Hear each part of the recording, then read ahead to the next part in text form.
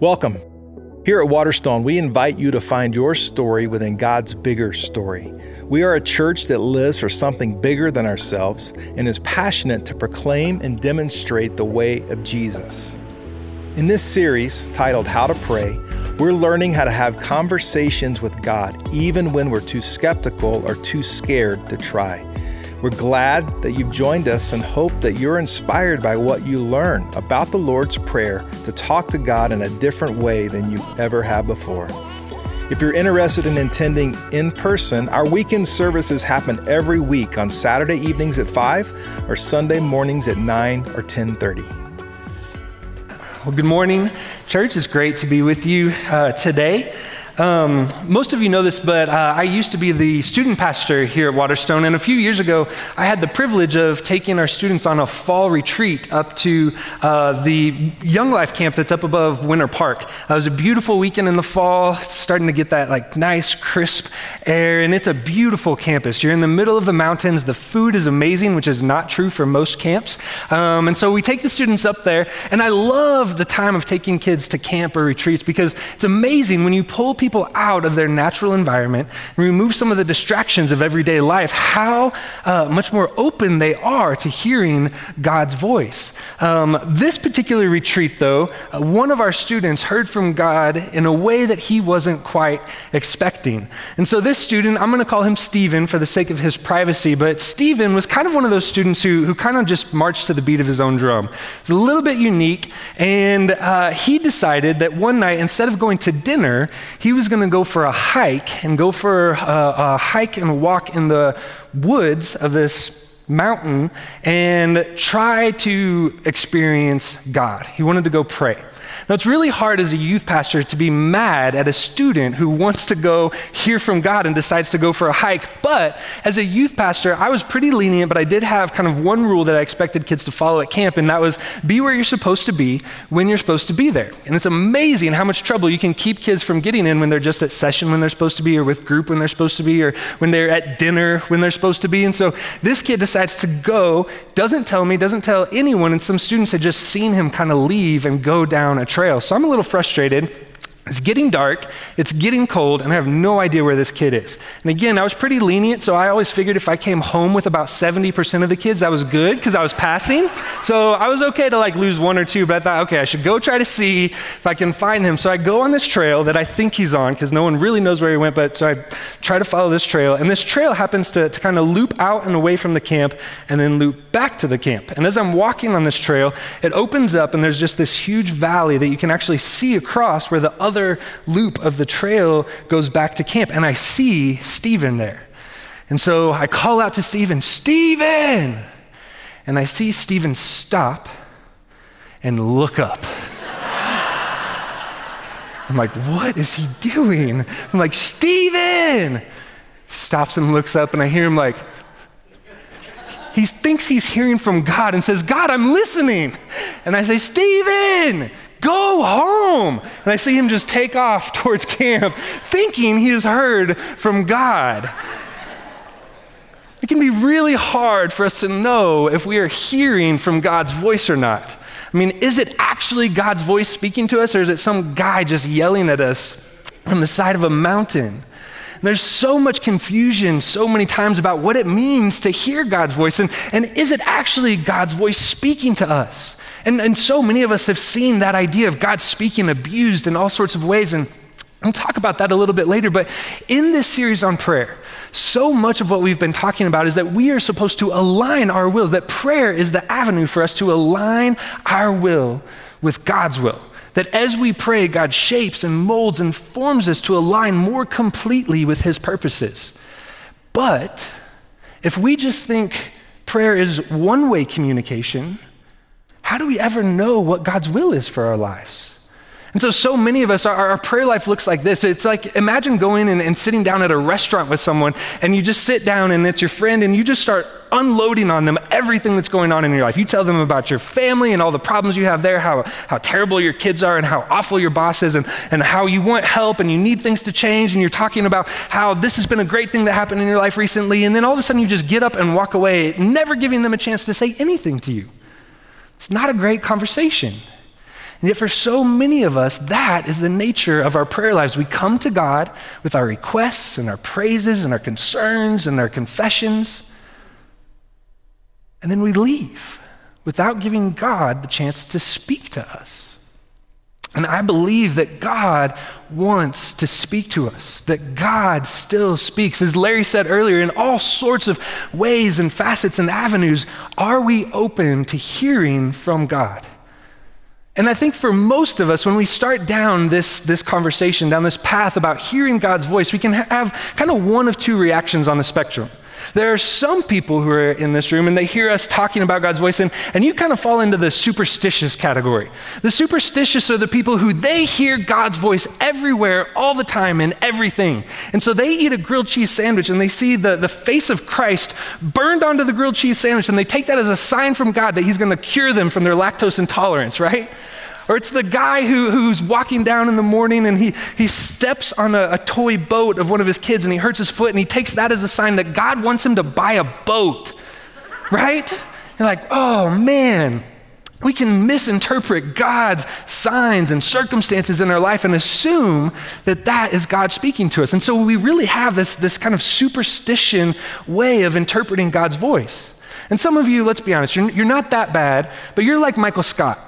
You're not superstitious, but you are a little stitious, right? So you kind of interpret the little pieces and the little things of circumstances in your life and assume that's God talking to you, but you're not really quite confident, and so you're not sure if you should buy the boat or not, but you kind of try to think about it for a while. But then there's people on the other end of the spectrum. So if the superstitious hear God's voice everywhere and everything all the time, the second group is the skeptic. They're just not really sure if God actually speaks at all. And the skeptic probably has a lot of good reasons. Maybe they've never heard the voice of God within themselves, and so they think, well, if I haven't experienced that, then maybe God just actually doesn't speak. Or maybe they've had a bad experience with someone who told them that they broke up with them because God told them to, and they're like, why does God work in that way? And so you've seen the voice of God abused in ways that just don't feel like it's actually God speaking. I mean, you hear about the guy who bought a boat and think, you don't need a boat, you need a psychiatrist, right? That's the skeptic. And yet, whether you fall on the skeptic or the superstitious side of things, I believe that God does speak, wants to speak to us, to his body and to his people. And the question is, are we listening? Do we hear his voice? Because hearing his voice is how we align ourselves with God's will and purposes in the world. I love the way that Ruth Haley Barton talks about hearing God's voice in her book, Sacred Rhythms. Do we have that quote? Hearing God's voice keeps us connected with God's larger purposes for us and for our world rather than being consumed by self-interest. As we become practiced at recognizing the presence and activity of God, we are able to align ourselves more completely with what God is doing in any given moment. See, hearing God's voice is not just so that we can get the things that we want out of life, but so that we can hear the voice of God, understand his will and purposes for the world, and join him in those things. So the question is, are we listening? And if we are listening, how do we know if it's actually God's voice or not? Jesus says in the Gospel of John in chapter 10 that this about hearing God's voice. He says, the gatekeeper opens the gate for him and the sheep listen to his voice. He calls his own sheep by name and leads them out. When he has brought all his own, he goes on ahead of them and his sheep follow him because they know his voice. But they will never follow a stranger. In fact, they will run away from him because they do not recognize a stranger's voice. Jesus says that if you are one of his followers, if you are one of the people of God, you will know his voice when he speaks to you. That we can have knowledge of whether or not it's God or some guy yelling at us from the side of a mountain. And he says the people who know his voice listen to his voice and follow his voice. It's amazing. This image of Jesus as the good shepherd who knows our voice, you can actually go to the Middle East today and you can see shepherds live out this very principle that Jesus is teaching. You will see shepherds who know every single one of their sheep by name. And they know their markings and they know their personalities and their likes and their dislikes. And they know how to lead them. The shepherds don't drive them, they lead them. And the sheep know their shepherd's voice. It's amazing. They've had people walk into the sheepfolds and they will say the right name of the sheep and try to even impersonate the shepherd's voice, and the sheep still know whether or not it's a stranger or their shepherd. They have an awareness of the voice of their shepherd. Jesus says that we will know his voice. And if that sounds a little far-fetched to you, I actually saw this play out just a few weeks ago. My father-in-law took me on a great fly fishing trip in Wyoming. And while we were on this trip, we actually had to ride horseback for 30 miles. It was a 10-hour horseback ride, which for someone who hasn't ridden a horse since he was 10, that was brutal. It was hard. But when we got, that was just to get to the campsite. And then each day we would ride horseback for like an hour to go fish. And as we were riding these horses, now I was riding a horse named Doc. And Doc was a brown horse. There was nothing special about Doc. In fact, when I took the saddle off of, well, I didn't take the saddle off of Doc. When they took the saddle off of Doc, I couldn't recognize him from any of the other brown horses in the herd. I had no idea which one was my horse. But Brandon, our outfitter, he has a herd of 2,400 horses and mules. And he knows them by name. And he could tell the difference between all of these different brown horses or the gray horses that to us who've been with them for a week, they all look the same. But he could tell us about their personalities and which one was lazy, which one was a hard worker, which one was stubborn. And they knew his voice. You see, at night, they would let the horses just roam free in this valley. And in the morning, he would call out to them and they would all come in the morning to be fed. They knew his voice. Jesus says his people, his sheep, know his voice. That we don't have to be stuck in this space where like, is God talking to me or is he not? That we can be sure and know when God is speaking to us. And so how do we learn to recognize and hear God's voice? I think there are three primary ways that we can hear God's voice. And the first is we can hear God's voice through his Spirit, we can hear God's voice through his word, and we can hear God's voice through his bride. We're going to spend most of our time talking about God's Spirit because I think that's actually the place that most of us have a lot of confusion. But what Jesus says is that we can hear God's voice in the Spirit of God. And what we understand from Scripture is that the Holy Spirit can speak in some profound and extraordinary and miraculous ways. The Spirit can speak through visions and dreams, through all sorts of ways that are supernatural that we would never expect. And some of us can have a little bit of skepticism about that, right? Does God actually speak in profound and supernatural ways? And we might even hear stories, right? Like I have a friend who he grew up as a Muslim in Morocco, and Jesus visited him in a dream, and he became a believer in Christ. And we can say, yeah, that's great, but that feels so foreign. That feels so far away. Does Jesus do that here? Well, many of you don't know this, but actually this Christmas Eve service that we had last year, it was at the height of COVID, and we were trying to figure out how to do a Christmas Eve service when we were only allowed to have like 100 people in the room at the time. And normally on Christmas Eve, our church is packed. We do 4 services. There's almost 3,000 people that come, and we were thinking, man, if we want to get to that, we have to do like 30 services. Are we just going to do services for a week? Like, how do we do this? And someone on our staff had a dream of doing a service outside, of doing Christmas Eve outside, and she had all of these details and intricacies about what that could look like. And that was the beginning of this plan of moving our Christmas Eve services outside, was this dream from the Holy Spirit.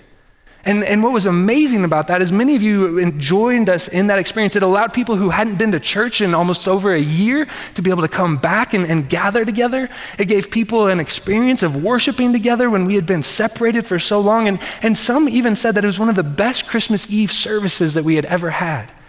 And it all began with this dream, this idea of worshiping by candlelight outside. The Spirit can speak in profound and extraordinary ways to us when we are listening. But I also believe that the Spirit speaks through the ordinary and the mundane, not just the miraculous. And the Spirit can speak to us through small impressions that we feel just within ourselves. The Spirit can speak to our conscience and prompt us. It's amazing. I think of the Spirit of kind of like a slow, steady, constant moving stream. And we don't get to change the course of the stream or dictate the current. But the stream slowly shapes us and molds us and conforms us to the image of Christ, just like a stream shapes and molds the rough edges off a rock. And the Spirit, over a long time, can shape and mold us into the likeness of Christ. And it's not in anything extraordinary, but just the mundane walking with Jesus daily.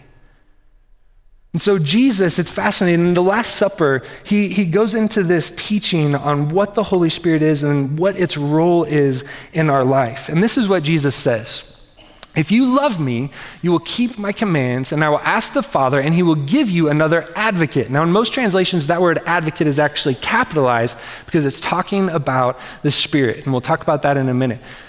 And he will give you another advocate to help you and be with you forever, the Spirit of truth.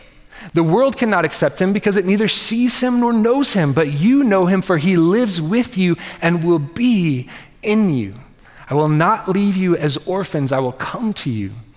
Before long, the world will not see me anymore, but you will see me because I love you.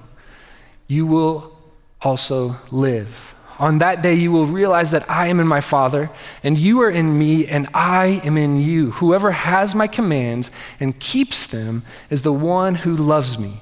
The one who loves me will be loved by my Father, and I too will love them and show myself to them.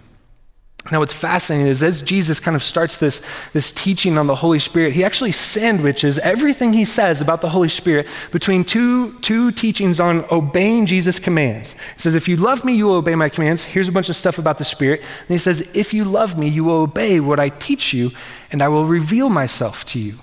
And so what we have to understand is that as part of hearing the voice of God is being obedient to the voice of God. That when the Spirit speaks, we have to listen. That if we want to have Jesus and God reveal their voice to us, then we have to live in obedience to them. Now notice it doesn't say that the presence of God is dependent on whether or not we're living in obedience. But it does say that if we want to hear the voice of God, we have to live in a posture of obedience. That's why we keep coming back to this idea in prayer of submitting to God's will. Living in obedience to him. It's how we know his voice. But beyond that, Jesus just uses an interesting phrase about the Holy Spirit. He calls the Holy Spirit the advocate, which in the Greek actually is a word that has a lot of meanings beyond just advocate. That word can actually mean, beyond advocate, helper. It can mean comforter. It can mean teacher, counselor. And all of those ideas are wrapped up in this idea of who the Holy Spirit is and what the Holy Spirit does in our lives. And so when we come to this idea of advocate and the Holy Spirit comforting us, you can think of a time maybe where you experienced a tragedy in your life and someone who loves you came up and gave you one of those hugs that you can just sink into.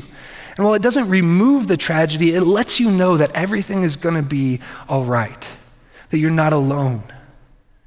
That is what the Spirit can do within us. It can teach and course correct and lead and counsel. And so there are times in our lives where maybe we're stuck in some sort of sin and there's a prompting from the Spirit convicting us through our conscience of the ways that we're not following the paths of Jesus. I mean, it can advocate for us in moments where we feel like we're a failure and we're not living in obedience and our life is falling apart and we just can't get things right. The Spirit within us advocates before the Father for us.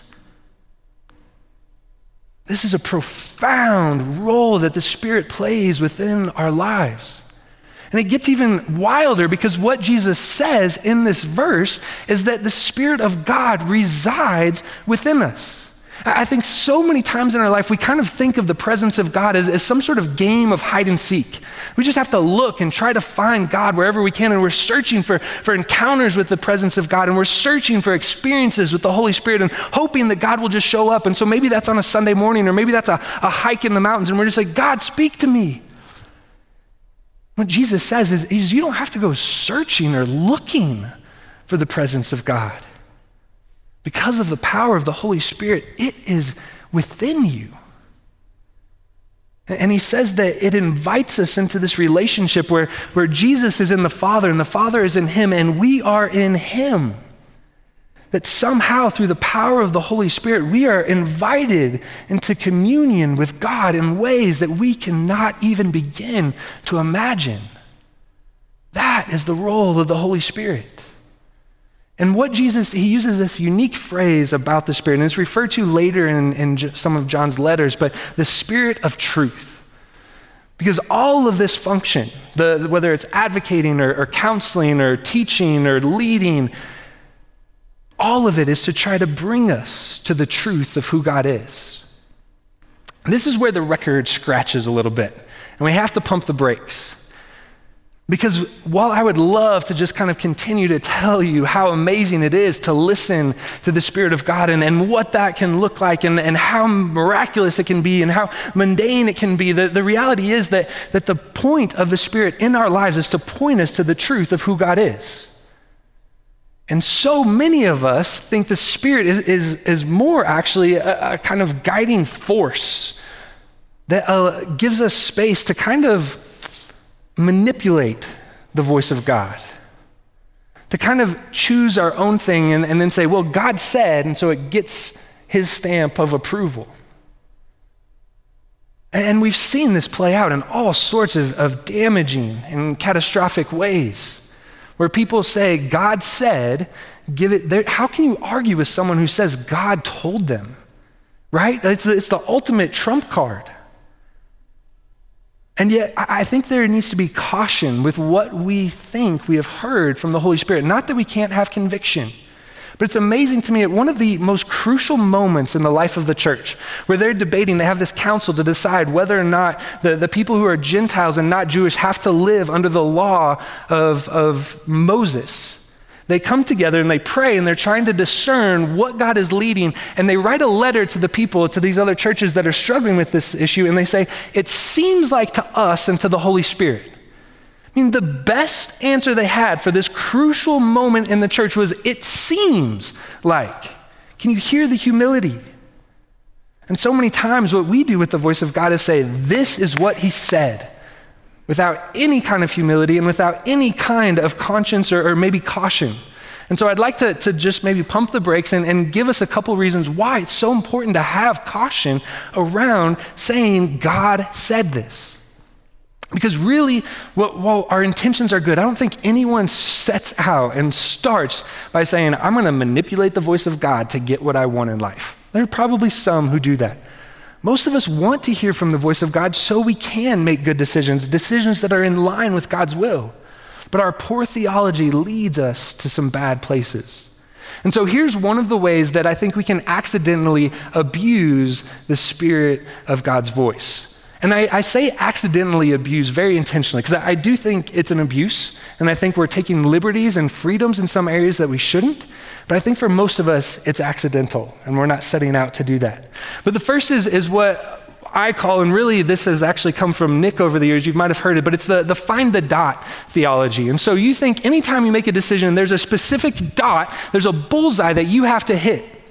And if you don't hit that dot, if you don't hit that bullseye, then your whole life is going to go off the rails, because that dot is God's will for your life. And so you're making a decision about where to go to college, and you think God has one school that I can go to, and if I don't go to that school, then the rest of my life is going to be a catastrophe. Or there's one person in the 7 billion people on this planet that God created specifically for me to marry, and if I can't find them, my life is going to be a wreck. If I choose the wrong person, my life is going to be a wreck. Or we do this with housing or career and jobs. There's so many places that we think God's will, the decisions he has, the plans he has for us are just a dot that we have to just make sure we get right on the nose. And the problem with that theology is while it's maybe well-intended, I think the truth is that there is no dot. There's no dot in most choices.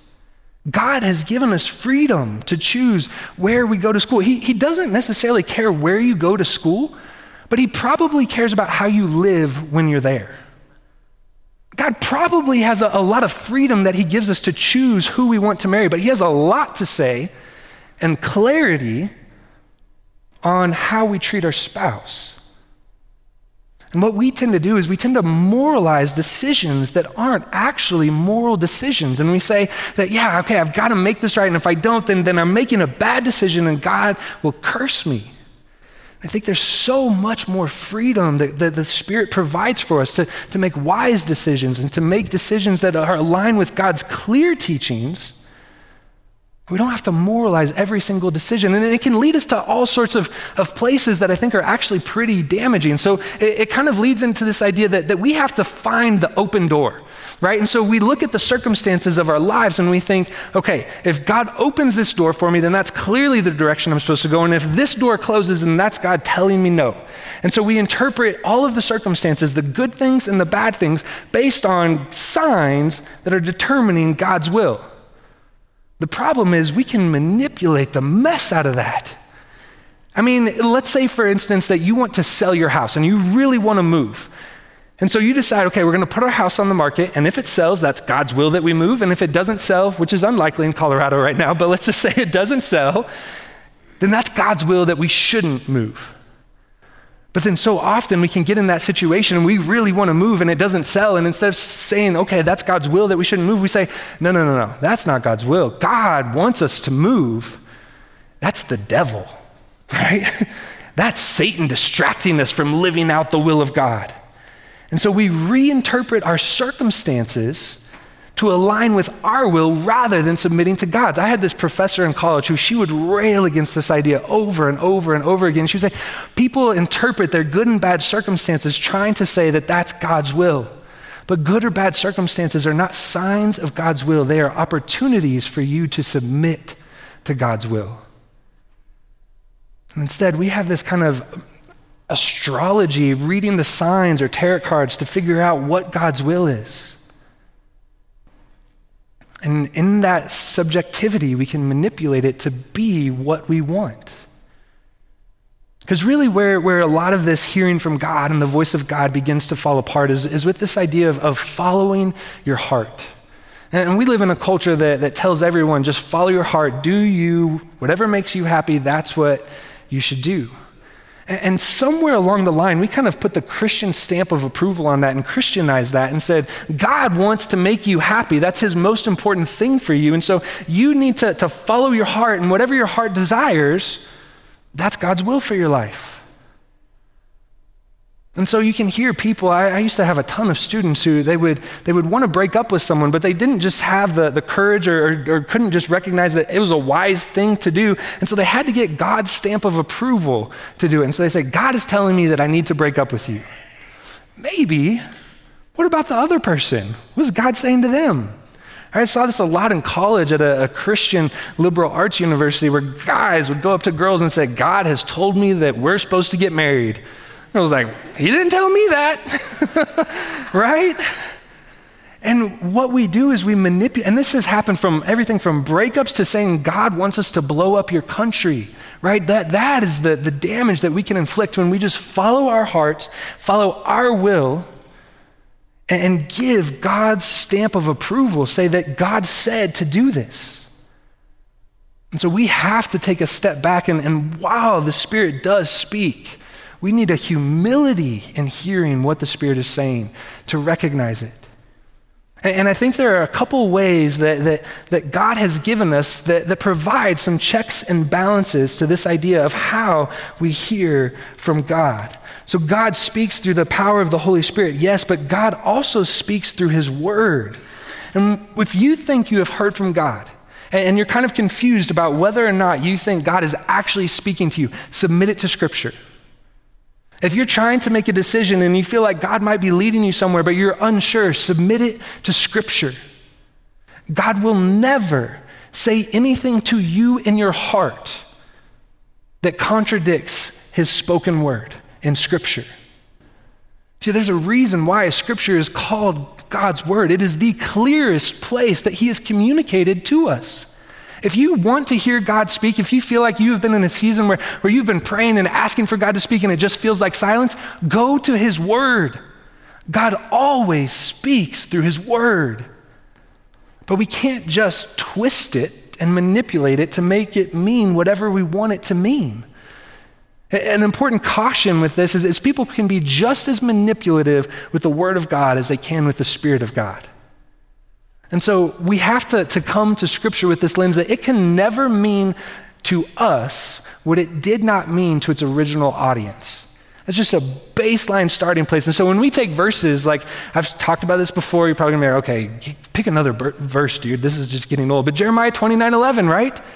We say that God knows the plans that he has for us, plans not to harm us and for a future. And we apply that verse that's to the audience of Israel, which was in exile, and say that God has a great plan for me where everything's going to work out. Do you see the disconnect? And so we have to submit to God's word when we're making these decisions and when we think we've heard from the Spirit of God. This is what Jesus says about the inner working of his teaching, his word, and the Holy Spirit. However, when he, the Spirit of truth, has come, he will guide you into all truth. For he will not speak on his own authority, but whatever he hears, he will speak. And he will tell you things to come. He will glorify me, Jesus, for he will take of what is mine and declare it to you. All things that the Father has are mine. Therefore, I said that he will take of mine and declare it to you. Notice the number of times in this passage that the speak, declare, glorify, the role of the Spirit to speak what Jesus has spoken. And so when we come and we think, we're wondering, have we heard from the voice of God? Submit it to Scripture. And allow that to be a check against some of the ways that we can at times manipulate. But let's be honest. Scripture is wonderful, amazing. What I'm about to say is not heretical, but it doesn't always answer every question that we have, right? I mean, Scripture doesn't tell us whether or not you should move from Denver to Wyoming. I can tell you probably shouldn't because you're living in Colorado and that's amazing. But it doesn't give specific examples always on what we should do in these decisions. And so there's another role that God has given, another way his voice works, and that is through the bride of Christ. That when we come together as people, when we pray together, when we make decisions, when we're trying to figure out God's will for our lives, we submit those things not only to the Word of God, but also to the bride of God, to the church. And we ask people to speak into our lives. Paul says in Ephesians 4, that as people are kind of confounded and confused about different teachings or things that are going on in the world, that we should submit to one another. Listen to what he says. Then we will no longer be infants tossed back and forth by the waves and blown here or there by every wind of teaching and by the cunning and craftiness of people in their deceitful scheming. Instead, speaking the truth in love, we will grow to become, in every respect, the mature body of him who is the head, that is Christ. For him, the whole body, joined and held together by every supporting ligament, grows and builds itself up in love as each part does its work. Paul is saying that the people of God come together and the way they speak truth and love to one another builds the body of Christ under his headship, under his authority, so that we can know the will of God and the things that he has for us and the things that he's called us to do. And so just a couple of quick practical ways that you can kind of submit your prayers or your things that you're trying to make decisions on to the body of Christ is three really simple ways. It's pray with people who know you. Pray with people who know you and know you well. So many times we pray in our small groups or in our communities and we feel like we can't open up about the things going on in our life. And so we say things like, I have a prayer request for an unspoken. And that's fine at times, but man, pray with people who you can be open and vulnerable with, who you are not afraid to bear the things of life with when you're struggling. Pray with people who know you, but also pray with people who know God. I heard a story last week when I was in the Emmaus class of someone talking to someone who was wanting prayer, and I've heard this so many interactions I have with people, but someone was praying and they were praying to the universe. And that might be well and good for some people, but hey, it feels really impersonal to me to think that the universe has something to say about my life. And so when we pray together, we pray with people who share our beliefs, who are praying to God, who know his scripture, who know his words, who have wisdom. And then I would say, finally, pray with those who will tell you that you're wrong. right? I mean, we can all isolate ourselves in echo chambers where people will just give you the stamp of approval, say, yep, that's great, go for it, no problem, nothing to worry about. And we need people who say, you are off course. You are out of line. I do not think that this is where God is taking you. Do we have the humility to hear God's voice through others who might tell us that we've gotten something wrong? I mean, how many of us could have stories about parents who told us, I don't think that's the best decision, and we just chose to do whatever we want, and it ended up in disaster, right? We submit to one another, even if people tell us what we don't want to hear. And so God speaks through the power of his Spirit, and God speaks through the power of his word and through his bride.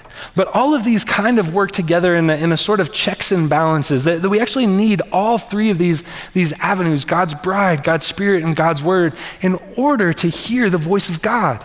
And if we take any one of these things out of the kind of triangle, it begins to fall apart. Because we can totally misinterpret God's word. We can ask people who don't have wisdom. We can mishear what the Spirit says.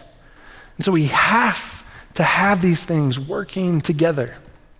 And one more thing I want to say about the scriptures and submitting to God's word is that scripture is the key, the interpretive key. And that's why I've placed it at the top, is that all of it has to submit. Everything else can be so subjective. But for the most part, when we come to God's word, it's very clear what God wants us to do. And we can moralize and think about certain decisions that we want to make, and we can say that this thing needs to happen. And so many times, God is clear in what he wants. It's kind of like the Rosetta Stone. If you know anything about the Rosetta Stone, for years and years, historians couldn't figure out how to translate ancient hieroglyphs in Egypt.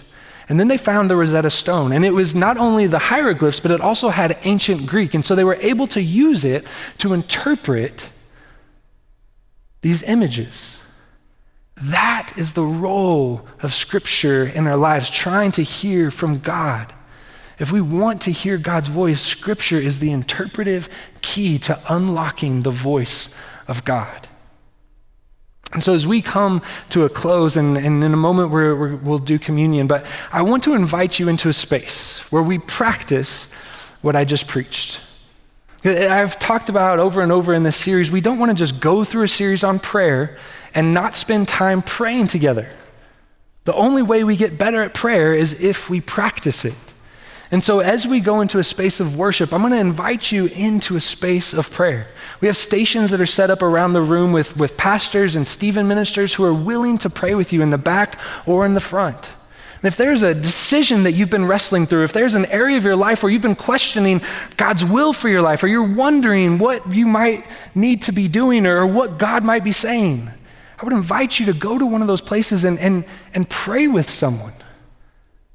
Be open, be honest, and ask them to pray over you so that we as Waterstone might hear the voice of God. You know, it's fascinating to me that all of this discourse about the Holy Spirit, it actually comes on the night of the Last Supper. And it comes as Jesus knows he's about to be arrested, knows he's about to be taken to the cross and killed. And there's this fascinating line where Jesus says that don't worry, I won't leave you as orphans. It's amazing that Jesus spends the last night of his earthly life with his closest friends, telling them about how he is not leaving them because the Spirit will be with them. He doesn't want them to think that just because he is leaving, they won't hear from him anymore. That is the promise that we have in the Holy Spirit. And it gets even better than that, because what we realize is this idea that the Spirit invites us into communion with God is made possible by that very death and sacrifice. That Jesus creates the space for us to hear from the voice of God because we are his sheep that have been washed in his blood. And so as we come to a time of communion together where we celebrate the Lord's table, I just would love for us to have that image, that picture in the back of our minds and in our hearts of Jesus sitting down with his disciples, breaking bread and telling them that they will not be left as orphans because God's Spirit will still speak and come and reside within them. That is what we have.